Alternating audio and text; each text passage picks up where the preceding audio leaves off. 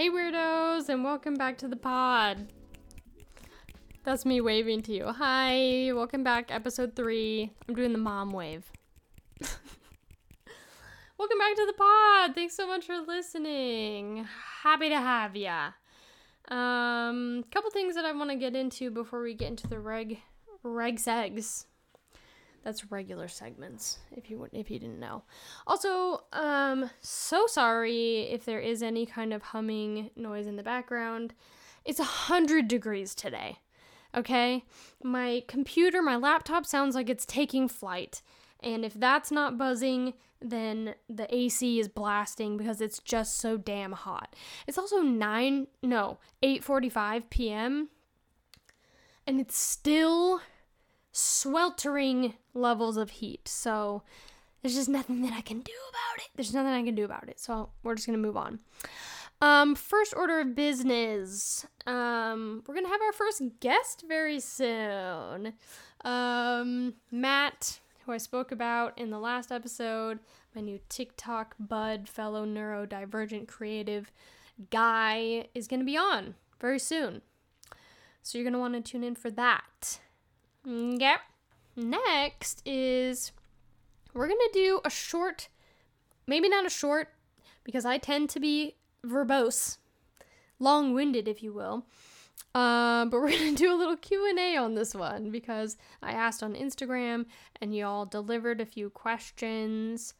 So I thought it'd be a good time for me to answer a couple questions. Y'all can get to know me a little bit because I know that you're dying to. And then we can get to the regular segments. Sound good? So if you want to submit a question, please do. At The Story Sucks. The Story Sucks. I wish sometimes that I didn't have mush mouth, but you know, what can you do? On Instagram, send me a question, send me your thoughts, send me your wildest dreams, and maybe we'll talk about it. So first question here is from Matt. I got 2 questions from Matt. If you were a fish, what would you be? And I love this question. Thank you so much for asking, Matt. I find sea creatures to be abhorrent. Disgusting, disturbing, foul.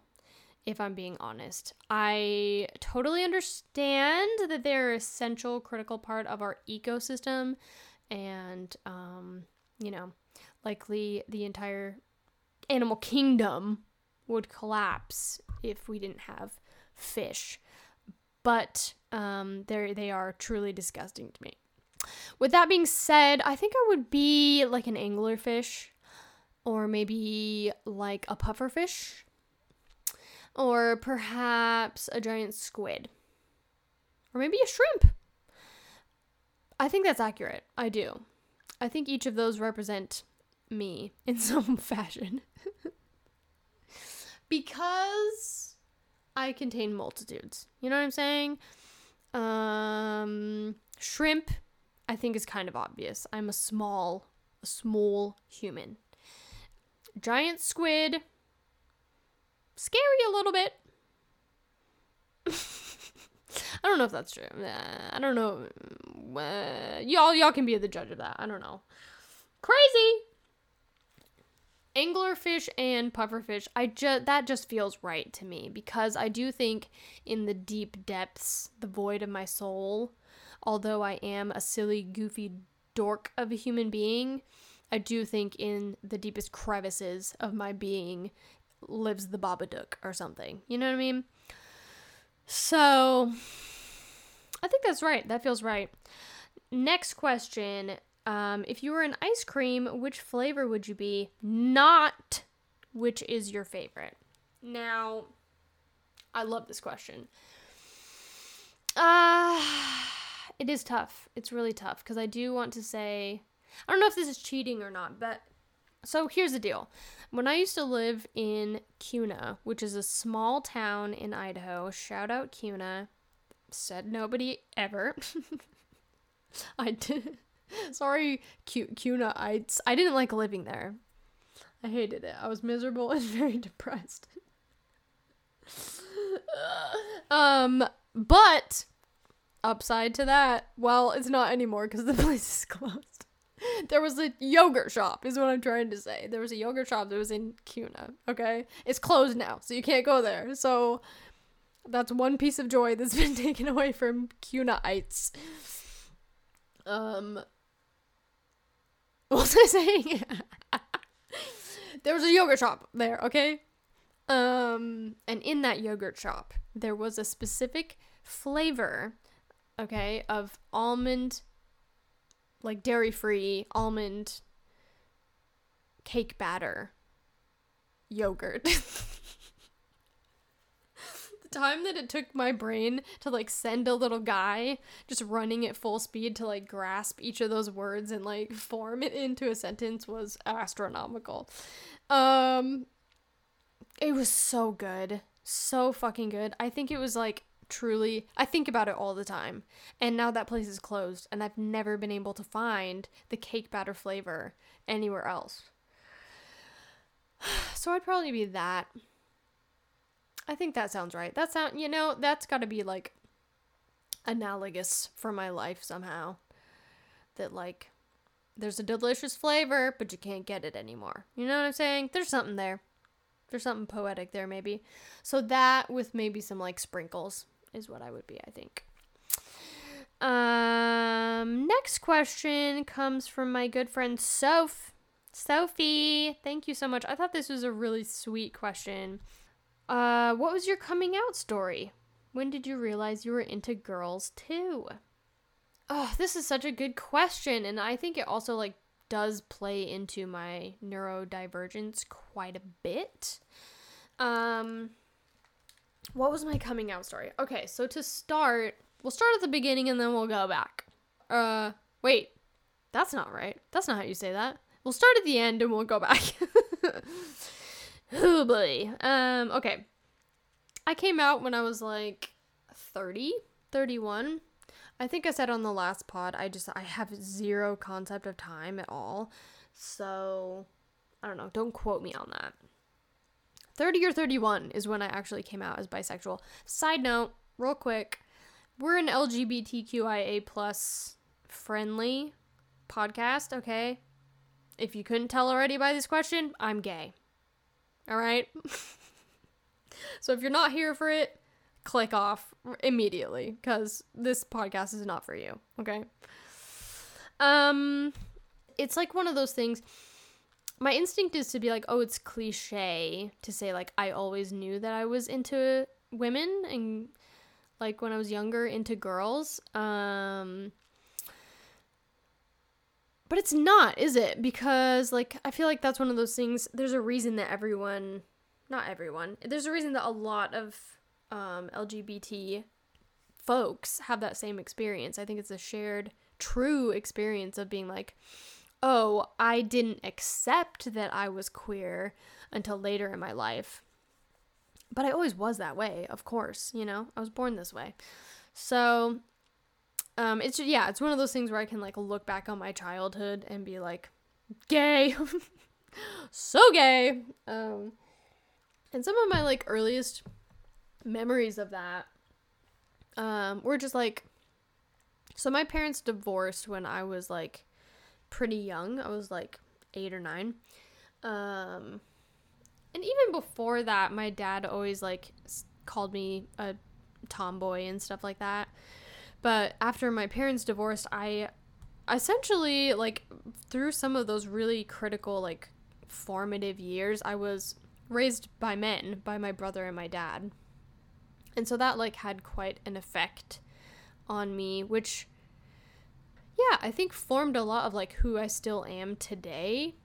But also at that time, I think it made me really comfortable with, like, expressing a much more masculine side of myself. Like, I do think today, now, I present, like, pretty feminine most of the time. But maybe in my, like, fashion, like, my style, I do like to express myself kind of in a more masculine way. I'm very attracted to, like, really masculine traits in myself and really feminine traits in myself. And I also feel that about my sexuality. Like, I'm really attracted to really like hyper masculine things sometimes, and also really hyper feminine things sometimes, and kind of everything in between. But like I there's something about each of those things that I just think is really beautiful, and I've felt like that really my entire life. Like, I remember I obviously didn't know it at the time, but like in like late elementary school throughout like middle school, actually maybe even into high school a little bit too, I started like wearing my brother's old clothes because I desperately wanted to be a member of Blink-182. Like, so bad. I was wearing like band t-shirts or like skate shirts, and then I would wear his like khaki cargo pants. There's a parade of animals that just came into my office. Hey guys. And then I had like wristbands, like spiky wristbands, and those like thick like metal ball chokers. Sweatbands, high socks that came up like almost to my knees, and I had like skate shoes and stuff like that. I was really into that style for a while. But anyway, the reason that I mention that is because it, like, through years of therapy and trying to unmask now, I was able to really, like, identify some of the reason that I was doing that. Some of it was just through, like, fun, like, gender expression, and style or whatever. That doesn't necessarily need to be, like, labeled as a certain gender. It was just, like, a fun stylistic expression for me. But it also was, like, because I wanted girls' attention, I realized. And I didn't know how to, like, flirt or, like, I don't know, present myself in a way that was, like, attractive to girls that were, like, in my class and stuff like that. And being neurodivergent, looking back on it now, I was, like, so clearly, like, looking at boys in my class and being like, not only am I, like, attracted to that expression, but I want to kind of become a little bit of that, because that's what other girls in my class are attracted to. So if I kind of have traits of both of them, then maybe I could get a boyfriend, but maybe I could also get a girlfriend. It was a little bit of a complex situation. So the answer to your question is, when did I realize I was into girls too? That when I came to accept it was when I put myself through college in my late 20s. When did I know that I was into girls? Probably always. Probably during that time is when I, like, came to realize it. Here's a funny story for you. I've told this to a few people. So when I was, like, I was probably, like, 19 or 20. And I had really, like, I had crushes on girls in school, and I definitely, like, watched movies here and there, and like, was attracted, like, I felt some feelings, but I just, like, couldn't parse it. I couldn't, like, come to terms with what that feeling actually was.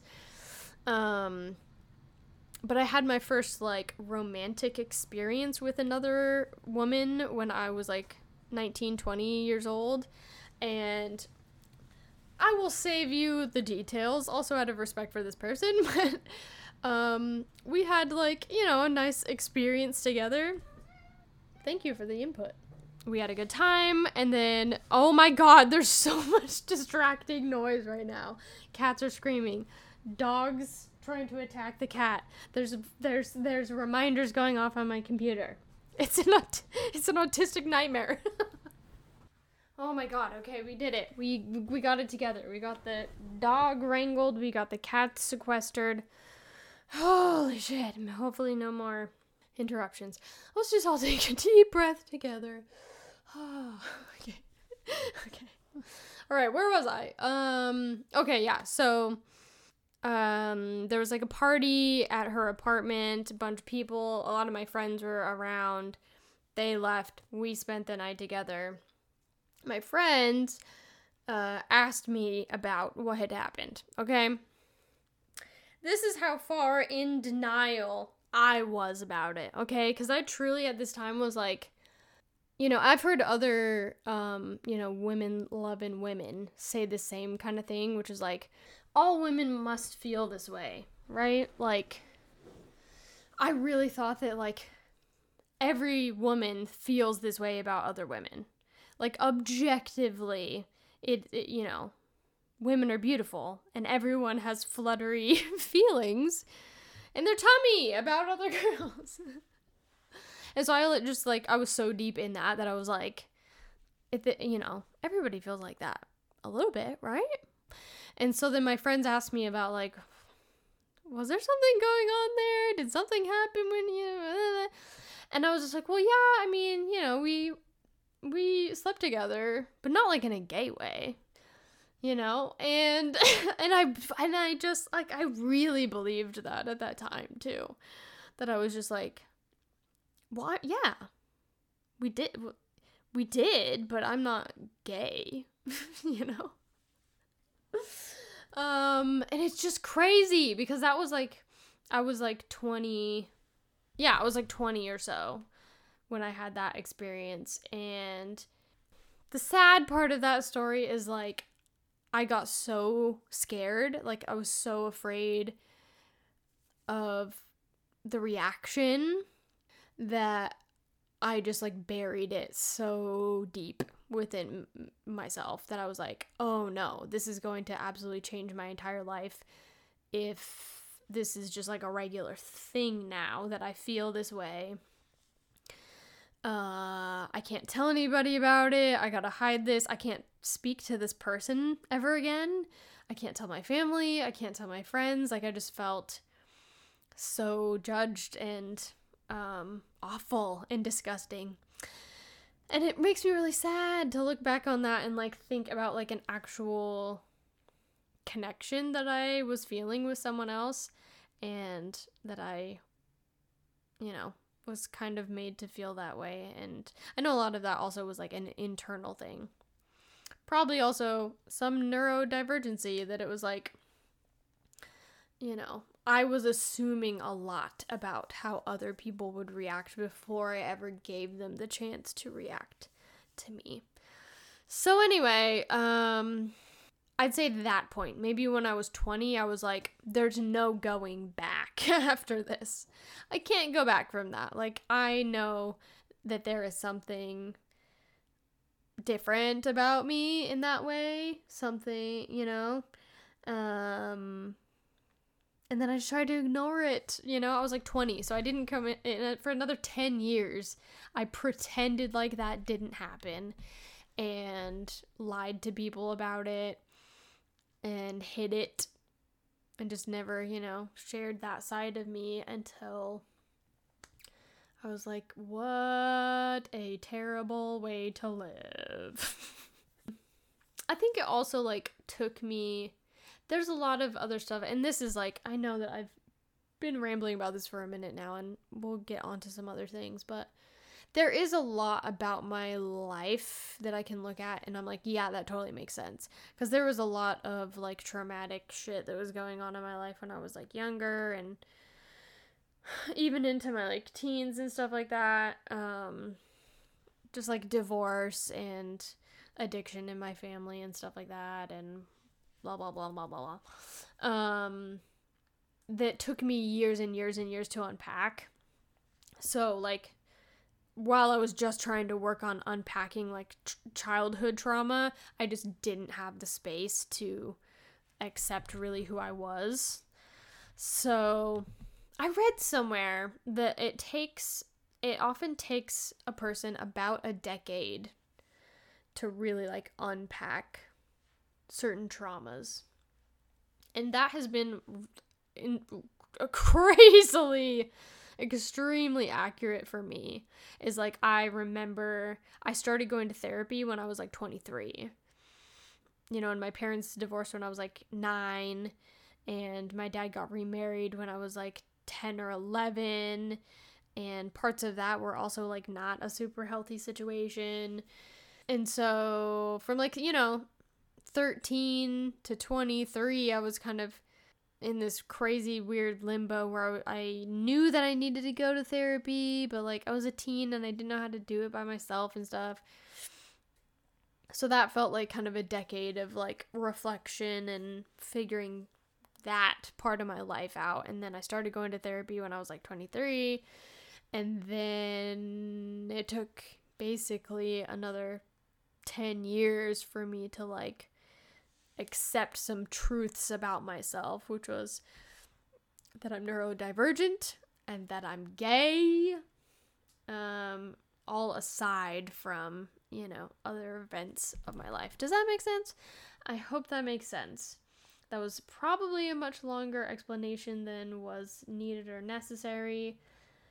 But I really like that question, and I think it's really interesting the way that, like, we're all such complex people, and, like, aspects of my neurodivergence are clearly very intertwined with, like, my sexuality and my self-expression and stuff like that. And now that I have this diagnosis and I'm, like, unpacking it, some parts of that are really uncomfortable.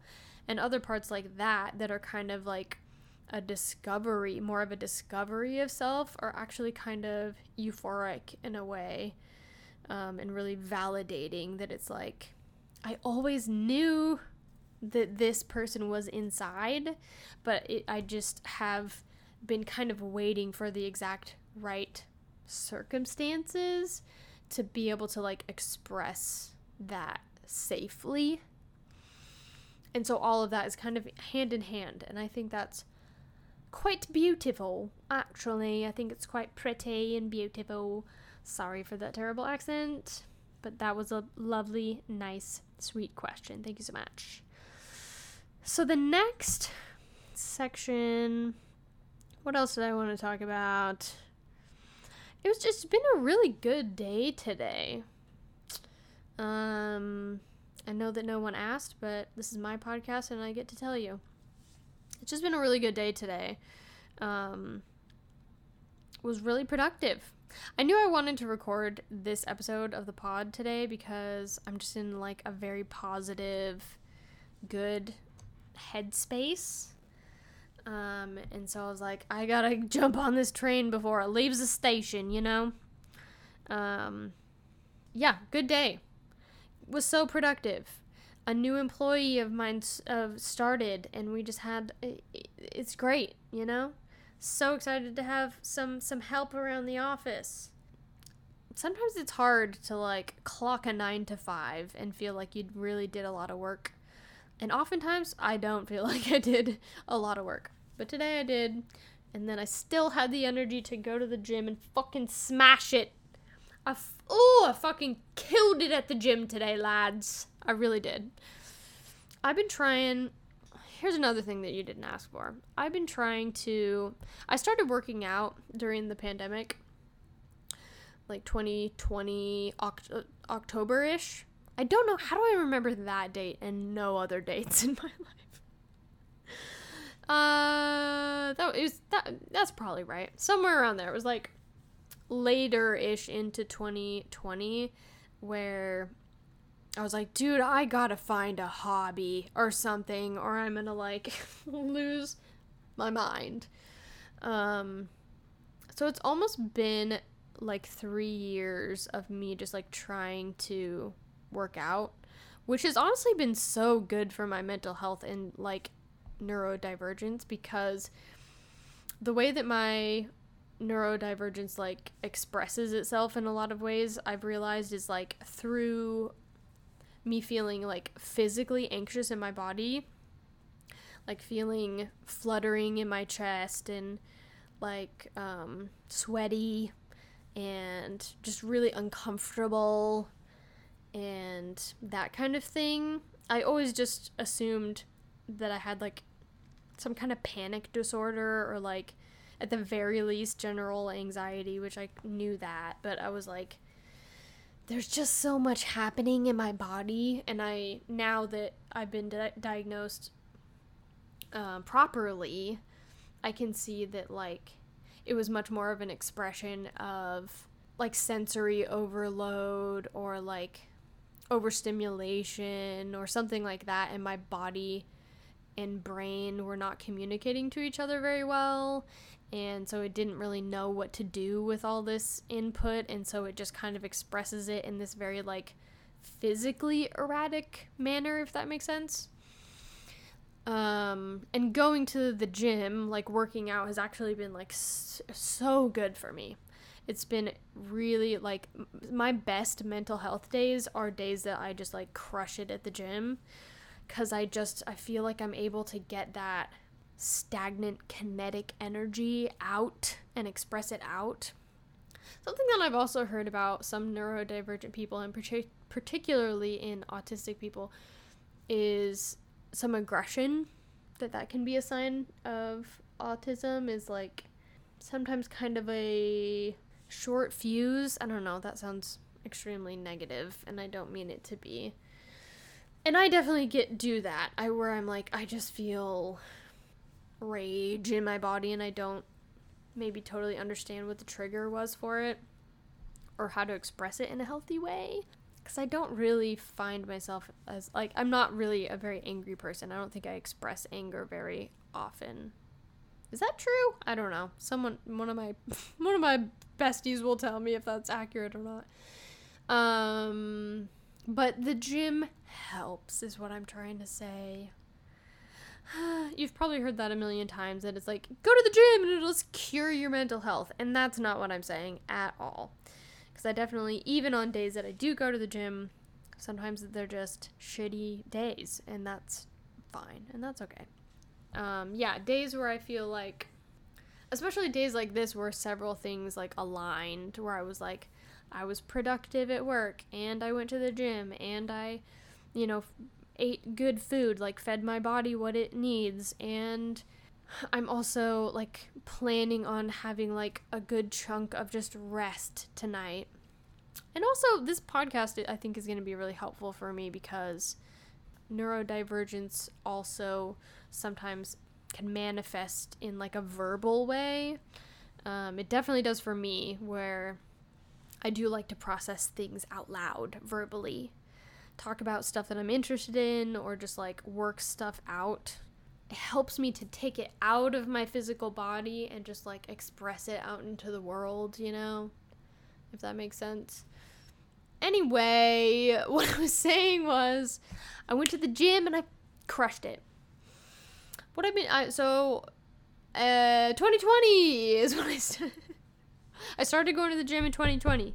Stay focused and on path. I started going to the gym in 2020. No, I didn't. I started working out in 2020, just at home. And let me tell you, I've never been, like, a fit person ever in my life. Not ever before.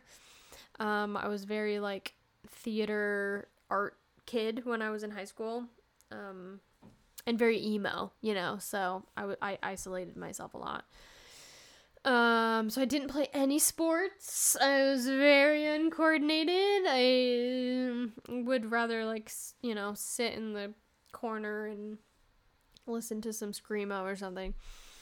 So I say that because I've always wanted to, like, just have a better relationship with my body and health, and feel strong too. I've always been quite small, tiny, weak. So I tried my hand at that in 2020. I was like, here's what we're gonna do, because I knew I've tried, like, I would sporadically be like, I'm gonna go on a hike, and now I'm healthy. I went on a single hike, and now I'm the pinnacle of health.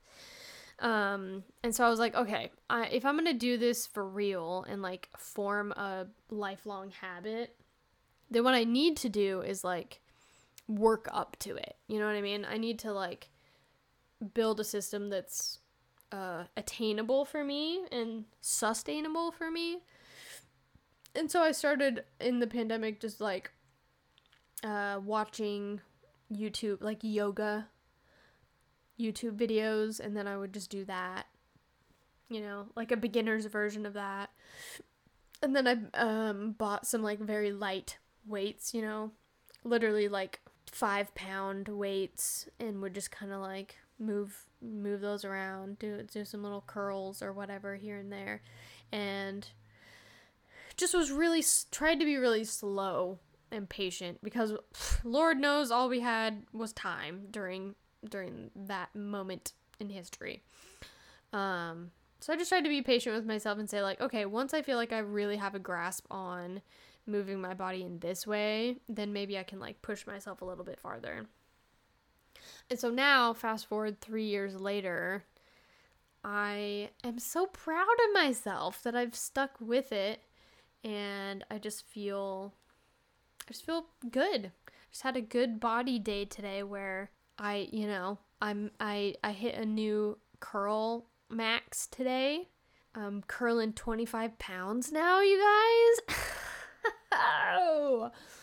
It took me so long to just like work up to like 20, and then when I got to 20, I was stuck there for, it feels like truly a year.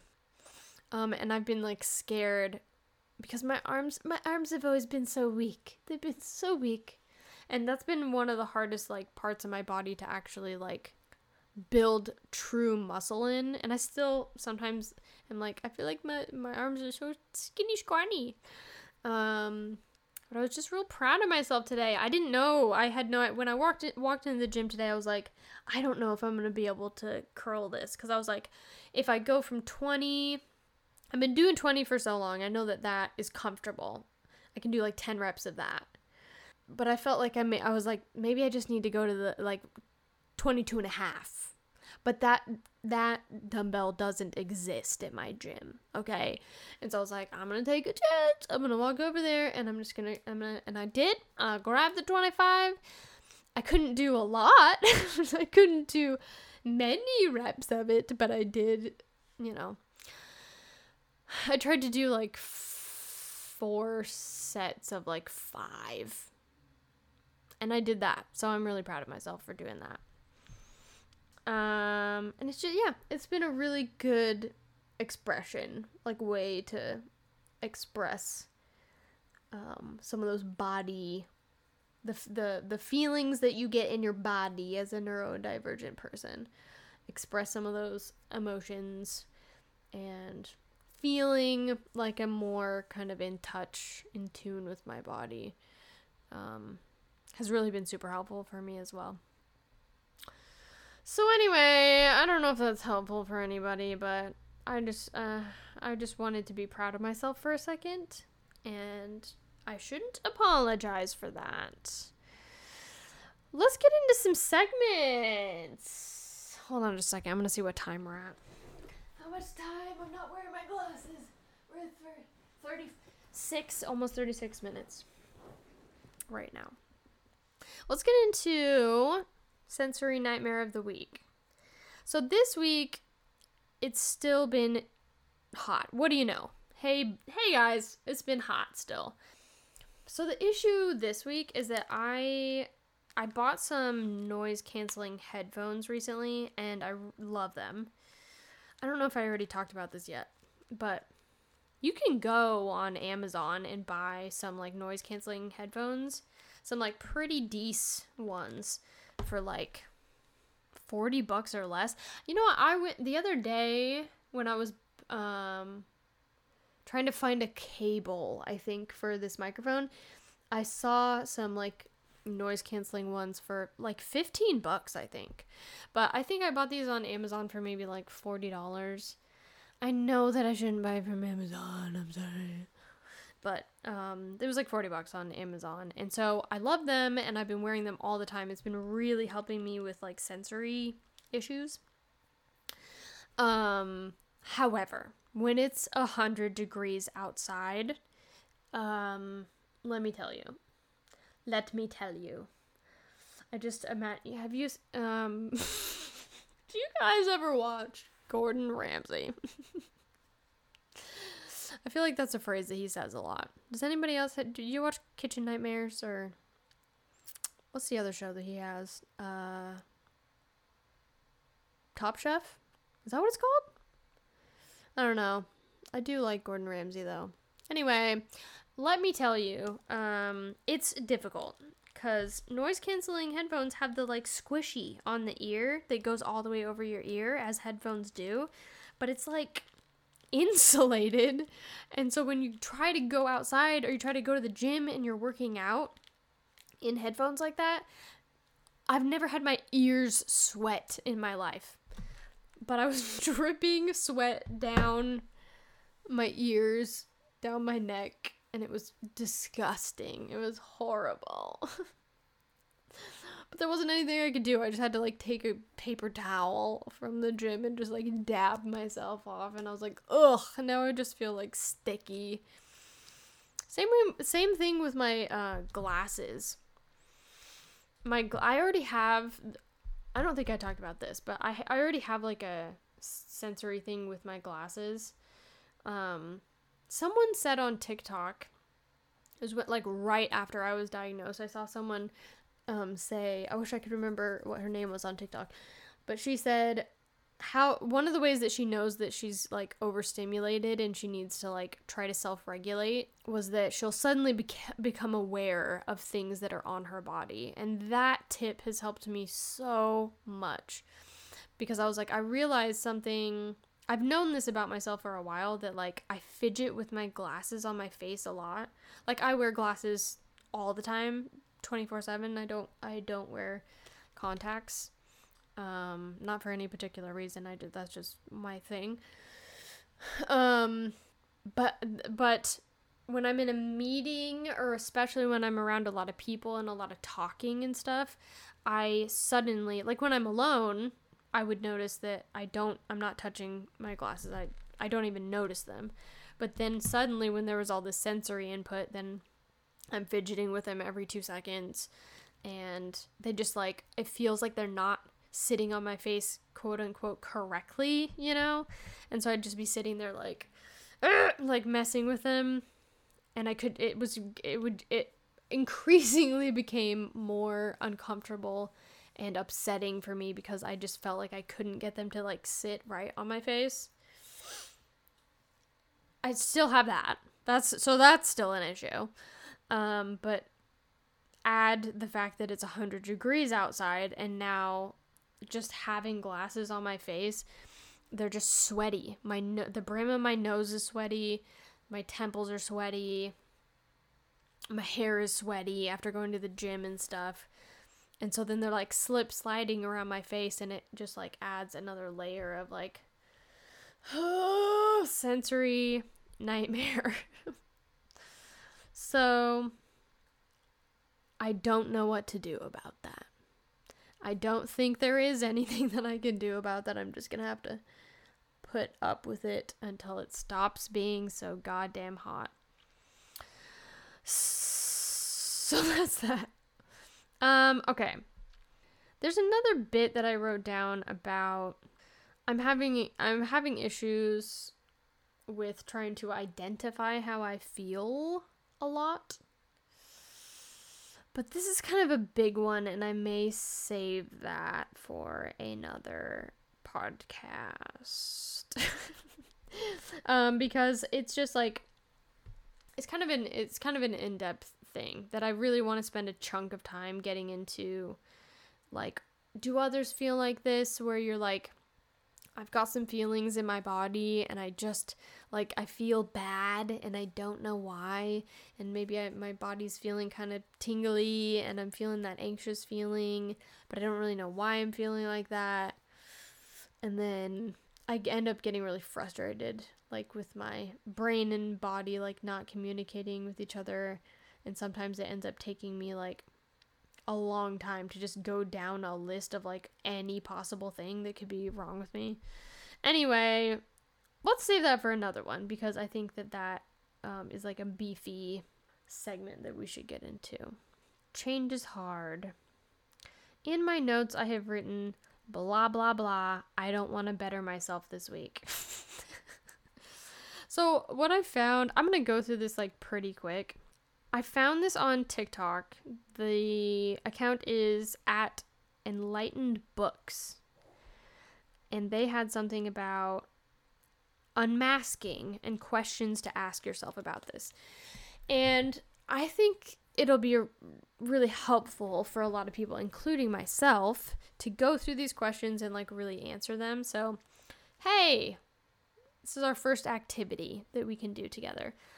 However, I just want to say this, because on the last 2 episodes, there was a lot of stuff that I was talking about that was like, I think when I was going back and editing them, I realized that I was like, oh, this is something that I need to fix about myself. And I'd also like to fix that and this other thing. And just listening to it, I started getting kind of overwhelmed with myself, that I'm realizing that's kind of a problem that I have, is that I am a little bit obsessed with perfection. And I think I said this on another episode. Like, there's nothing wrong with self-improvement. There's absolutely nothing wrong with that. But I don't know. It was like a light switch came on. Is that the phrase? Is it light bulb came on? I flicked a switch in my brain and a light bulb came on. How about that? Where I was like, oh, I really am kind of addicted to like, oh, this is wrong with me and this is how I'm going to change it. Here's this other thing. Like, sometimes I think I just need to chill the fuck out a little bit and say, I'm not perfect, you know? If there's like one theme that I could say that I've been kind of thinking about a lot lately and working on, is pushing some other shit to the side for now. And saying I'm going to get to all that self-improvement that I want to, because I know that I'm the type of person that's always going to be working towards becoming a better version of myself every day. So I'm going to get it. I'm probably going to get to it next week or whatever. But right now, this week, if I'm overwhelmed with self-improvement and I don't want to do it, that's okay. And maybe some people are listening to that and they're like, duh, you know? But for those of us, maybe neurodivergent individuals who are maybe like me and kind of are obsessed with like this self-improvement track that you're constantly on, I want to give you permission to just pick that up and put it to the side and say, if you have a week where you're just like, I just don't need to do anything this week, I don't have to every single day of my goddamn life be trying to make myself into something else. You don't have to work on becoming someone else, I think is maybe what I want to say to myself. You know, I'm trying to work on that self-acceptance, baby. I'm trying to work on that. Yeah, I've been thinking about that quite a lot. It's just like, if something pops up in my brain or as I'm speaking, or I don't know, something comes up in conversation or when I'm recording this podcast or whatever, and it just doesn't feel, it feels a little cringy to me because it's not perfect, or I'm thinking too much on the way it's going to be perceived by others. I've been really focusing on trying to push through that and say, number one, you're your harshest critic, and the thing that you just cringed at, probably nobody else is going to even care about at all. So just push through it, you know what I mean? And then give yourself some space. Sometimes I need space from whatever that thing was that I'm kind of being obsessive about. Right now in this moment, if I'm being honest with you, the way that I said God damn a second ago, for whatever reason, my brain is like, that was cringy. I couldn't tell you why, but nobody else probably noticed that. But my brain was like, what my brain instinctively wanted to do was, it was like, ew, that sounded weird, that sounded gross, I don't like how you said that. Go stop the recording and then re-record everything that you just said, because that one thing was cringy. And I just don't want to do that all the time. You know what I mean? I just don't need to. What would that accomplish, me doing that?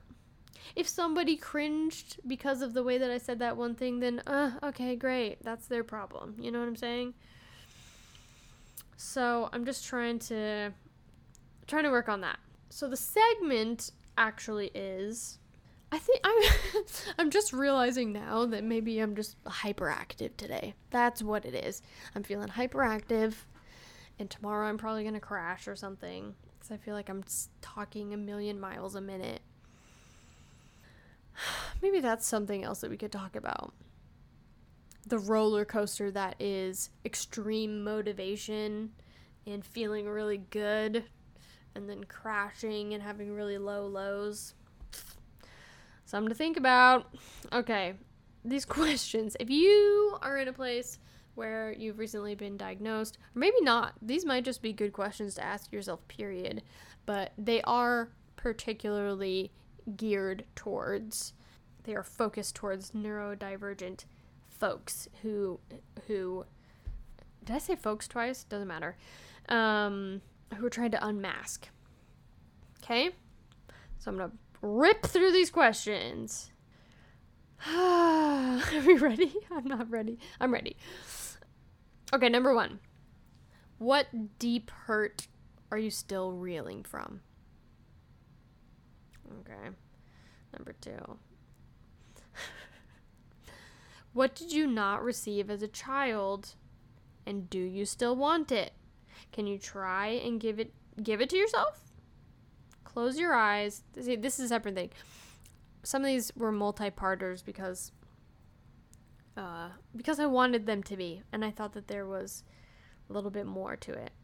So I know this is like actually more than one question, but it all goes together, okay? What did you not receive as a child, and do you still want it? Can you try and give it to yourself? Here's an activity that you can do. Close your eyes and see yourself as a child.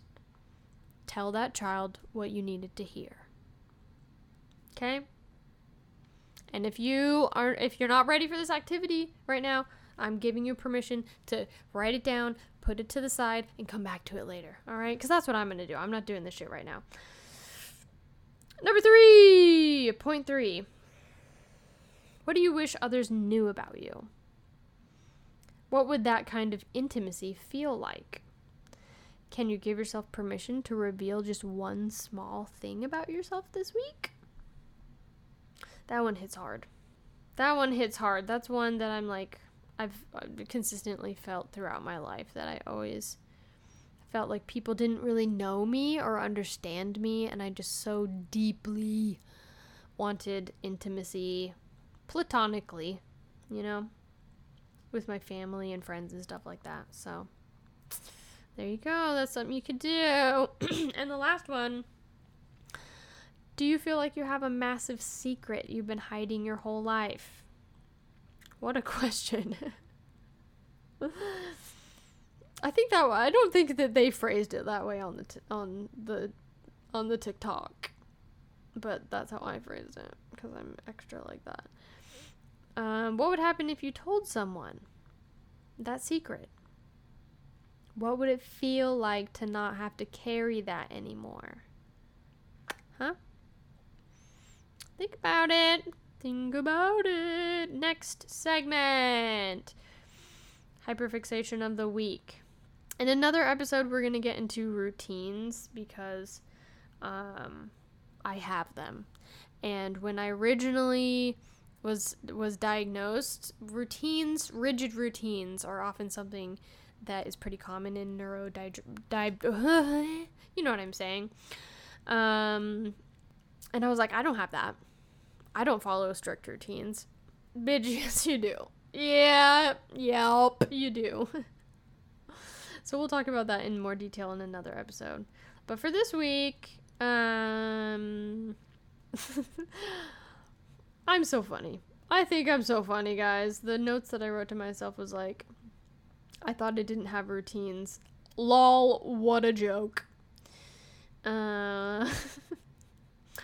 I'm just going to give you 2 funny little quick ones. I've been listening to that song Blame Brett by The Beaches. If you haven't heard that, it's so good. They're a Canadian band and they just are so good. On repeat. And then I'm not taking questions on this one. Not gonna explain it. The Mortal Kombat theme. On repeat. Sometimes at 2:00 in the morning. in my bedroom. Next. Quirky, silly little things that made me angry for no apparent reason. Wow, I wrote a paragraph. Oh my god. I was in a mood when I wrote these. I really was. I remember writing some of these, and at the time that I wrote these, like a day or two ago, I was in that headspace of like, I'm just tired of evaluating everything that's wrong with me. So this is just talking about that, which we already talked about. It was just like, saying all this stuff out loud has been really enlightening, but also kind of fucking maddening. What I say, like, I'm realizing only now that I have a filing cabinet, being this podcast, to place all of my quirks and things I'm working on. That holy shit is the weight of seeking improvement heavy. Yup. Why am I expecting myself to it? Honestly makes me jealous and mad that neurotypical people walk around without that every day. And I know that's not fair. I'm not actually mad at them, just feeling a smidge resentful at my own neurotype sometimes, I guess. So true, bestie. So true. I'm in saying that, that's something that my roommate would say all the time. So true, bestie.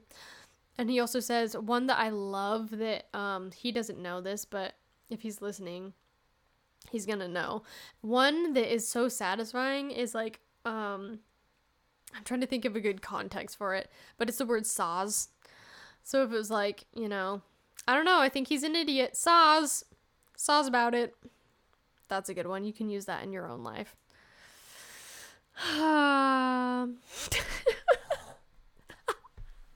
Are you good? You okay? She's having a cough attack. When you have a Boston Terrier, they just be making noises, little piggy noises all the time.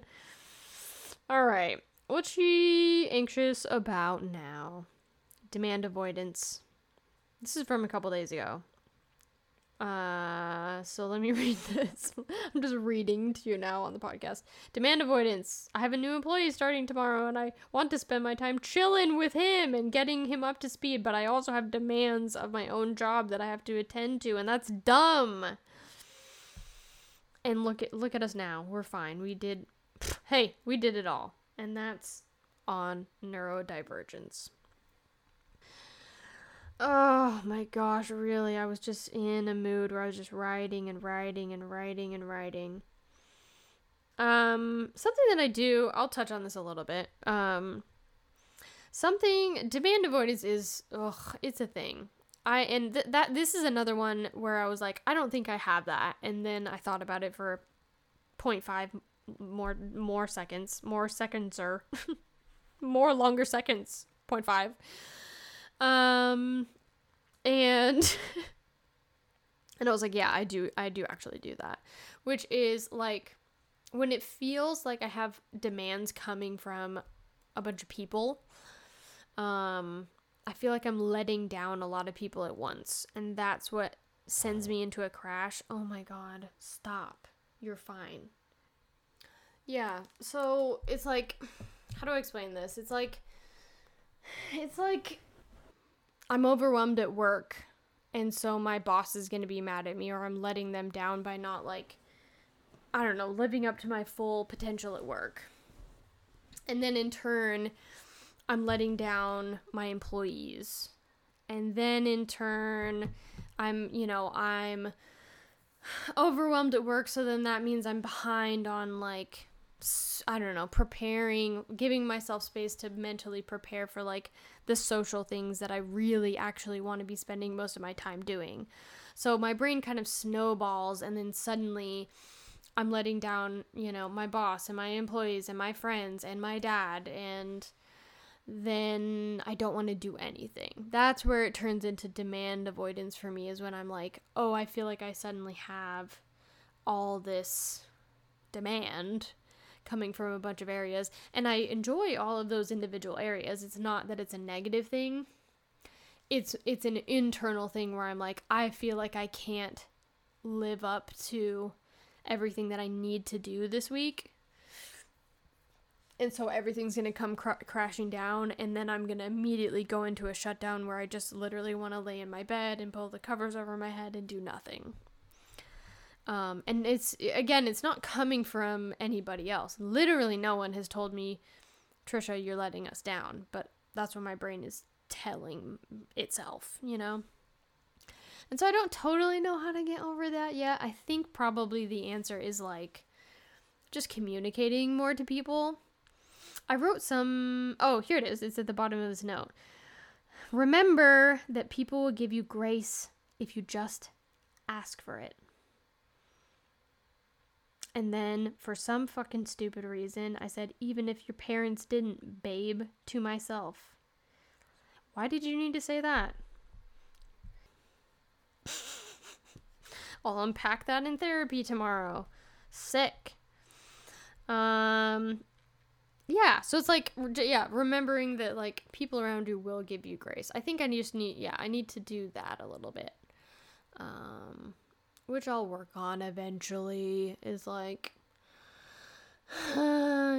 just telling the people around me, especially at work. I could do a better job of that, of just being like, hey dude, I'm just behind a little bit, and that's okay, and that happens all the time, and no one's gonna be mad at me if I'm a little bit behind. It's chill, it's fine. We're already pretty much at time here, folks, but let me just scroll through these last little thingies.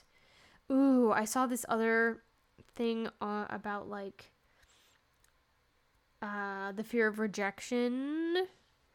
And I don't think this creator, Ahime Ora, on TikTok, she had some really insightful things to say.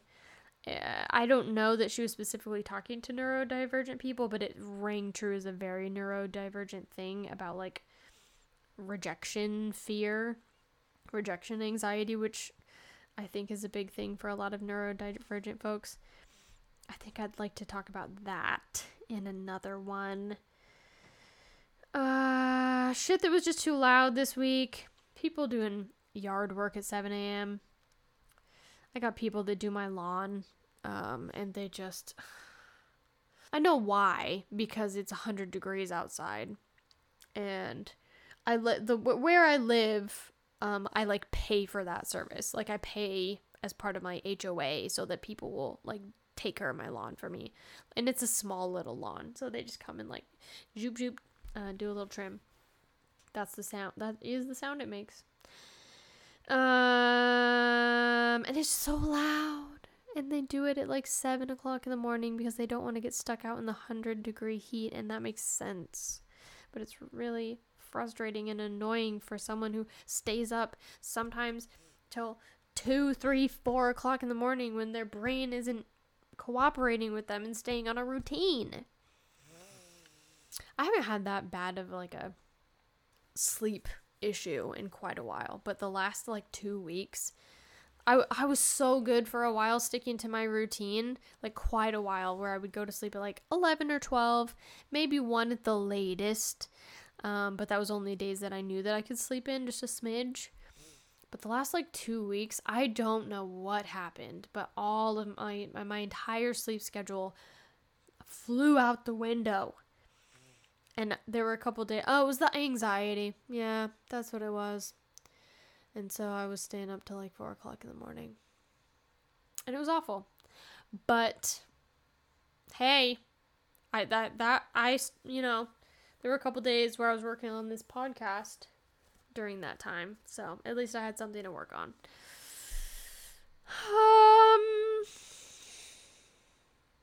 Socially problematic. I am realizing now that I also am not great at understanding social cues without context. I just come to a conclusion that's just not there a lot of the time. That hasn't been a super big issue, but I don't know. if somebody wants to chat some more about that, or maybe has more experience with that than I do, I think we could talk about that as a segment. I think I talked in the last episode about, like, yeah, the ability to evaluate people. I think I do have that I can usually kind of intuit what people's body language and expressions and stuff are telling me. But I do have a really hard time over text, like messages and stuff like that. Sometimes I'll get myself worked up because I feel like someone's angry at me and they're not. Or something like that. There's a lot of... I just need lots of context. I find that's an issue, like, at work as well. Sometimes it's really hard for me to, like, understand the context of an email or something like that. So, what can you do about that one? I don't know. Oh, I think this is the more interesting piece of that puzzle, which is, I don't have a barometer for when people like me. I think that's the original thing that I wanted to say with this, because the rest of it feels kind of vague in my own notes. So shame on you for that, Trisha. Take better notes. Yeah, I think the funnier part of this, the more interesting part to me right now, is that I just, like, I don't know when people like me, unless they say that they like me. If someone, literally in my notes I wrote, unless someone says, I like you, you are really cool, in my mind, they're totally on the fence about it. And that is so true. Like, if I meet a new person, or, like, even my, like, work relationships, I have no idea. I have no gauge for when people enjoy my presence. Which has been really, really hard for me to, just make friends and stuff like that too, because I find that I just don't pick up on that cue for so long, and then what I'll usually get is, like, either I can clearly tell that person doesn't like me and I'm like, okay, sick, and I can move on with my life, or I get the other thing that's like, someone will have to come up to me, oh my god, will have to come up to me and they'll be like, hey, I've been trying to, like, invite you to this thing, like, do you not like me or something? I thought, it seems like we get along really well, and you just, like, don't seem like you want to hang out with me. Do you not want to hang out with me? And then I'll be like, no, you seem awesome. You seem really cool. I didn't think that you liked me at all. And they're like, I don't know what you mean, Trisha, because I've been inviting you to a bunch of things. Oh, we're laughing our heads off every time that we're by the water cooler. I'm not really picking up what you're putting down. What are you not getting? And then all of a sudden it all just, like, clicks in my brain like a beautiful mind. And then I'm like, oh yeah, I guess that does, all those social cues do add up to somebody thinking that you're okay. So I just wish that people, if you like me, just say that, just say so, and it would just be easier. It'd be easier for me. You don't have to do that. I'll figure that one out at some point, maybe. All right. I've been blazing through these last couple things because I think I'm, like, a little bit over the time. Hey, there's no time. There's no limit to this. I sounded kind of like SpongeBob just then. So this revelation of the week it has to do with this. I keep getting recommended this book called The Artist's Way by, like, multiple people, and it's all over TikTok. TikTok knows that I'm a creative, and so it's like, you would benefit from reading this book, and I know that I would. I know that it would just, like, heal a part of my soul so deeply, but I just can't. I can't be opening up that can of worms right now. I just know I emotionally I'm not in the right headspace for it. But at some point, I'll get into it, because essentially it's like, as I understand it, it's talking about, like, for creatives, like, art is not just something that you do. It's not necessarily a totally external thing that you create and you're like, oh, I painted a picture and it lives on the wall now. It's like art lives in your bones. So for creatives, it is, like, painful for you to not express yourself in the way that you want.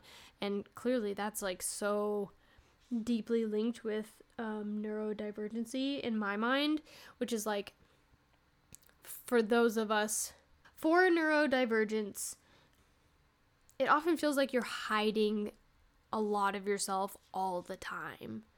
And that's really painful.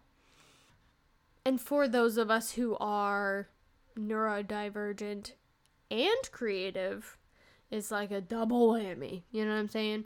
It's like you as a person, as an individual, feel like you're too much, so you're going to mask that. But then you're also like, I understand that it's not realistic for me to want to do creative stuff all the time, 24/7 every day, even though that's what brings my brain joy. One of the only things that sometimes seems to bring me joy is doing creative stuff, no matter what that is. But I have to push that to the side because we live in a fucking capitalist society, which I talked about this a little bit before. And you just have to work to make money and to live and to do all that. So then we get stuck in this cycle of like feeling like you're selfish for just wanting to like express yourself creatively. And it's like, yeah, you're not selfish. This is a fundamental part of who you are. You know? And I don't fully understand the whole thing because I haven't fucking read the book yet, but I will. I'll get to it. Here's what I said. You're not selfish or attention seeking, you're just creative. Kinda true, but kinda not. Yeah, I mean, yeah, Trisha, that seems kind of obvious. Some parts of that are kind of true. You can still be selfish and attention seeking. But I do believe that art is a catalyst for social movements and change. So think about that the next time you feel selfish or wanting to focus most of your energy into creative pursuits. Yeah. That's the other thing is like, for neurodivergent people, some neurodivergent people, one of the like labeled traits of neurodivergency, there's gotta be a shorter word so that I can stop tripping up on it this much. Anyway, one of those pillars, if you want to say that, is a strong sense of justice. So it just feels, this is one of those ones that I don't have the answer to yet. And again, if I just read the book, then I'd probably have it more figured out. But it's like, think about that. A person who's been masking their entire life, just masking their personality and their traits because they feel like it won't work for society. Then you're a creative person and you're like, I can't spend as much time of my day doing that as I want to. So I'm just going to push that to the side. And then on top of that, you're like, oh, I have this strong sense for justice, which, if you think about it, a lot of key points of history, art is really something that pushed us forward as a society. You know what I'm saying? So, whew, that's a lot for people who find themselves under that trifecta. You know what I mean? I don't have the answer to that. I don't know what to do with that. But if you find yourself in some of those situations, if you're like, I identify with one or three of those things, be kind to yourself and just, try to find some sort of way to release that creativity. Or, I don't know, be like me and go to the gym and just like put on your gym bro persona for a little bit and bang out a few reps. That's not a good answer, I'm sorry. Paint a picture. Get into D&D like I did, Write some stories, paint some miniatures, do a puzzle. I'm sorry, this isn't helpful. I don't have the answer. I'm going to leave it at that. I don't have the answer. Just think about it, and I love ya. And that's all the time we've got. See you next week, babies! Bye!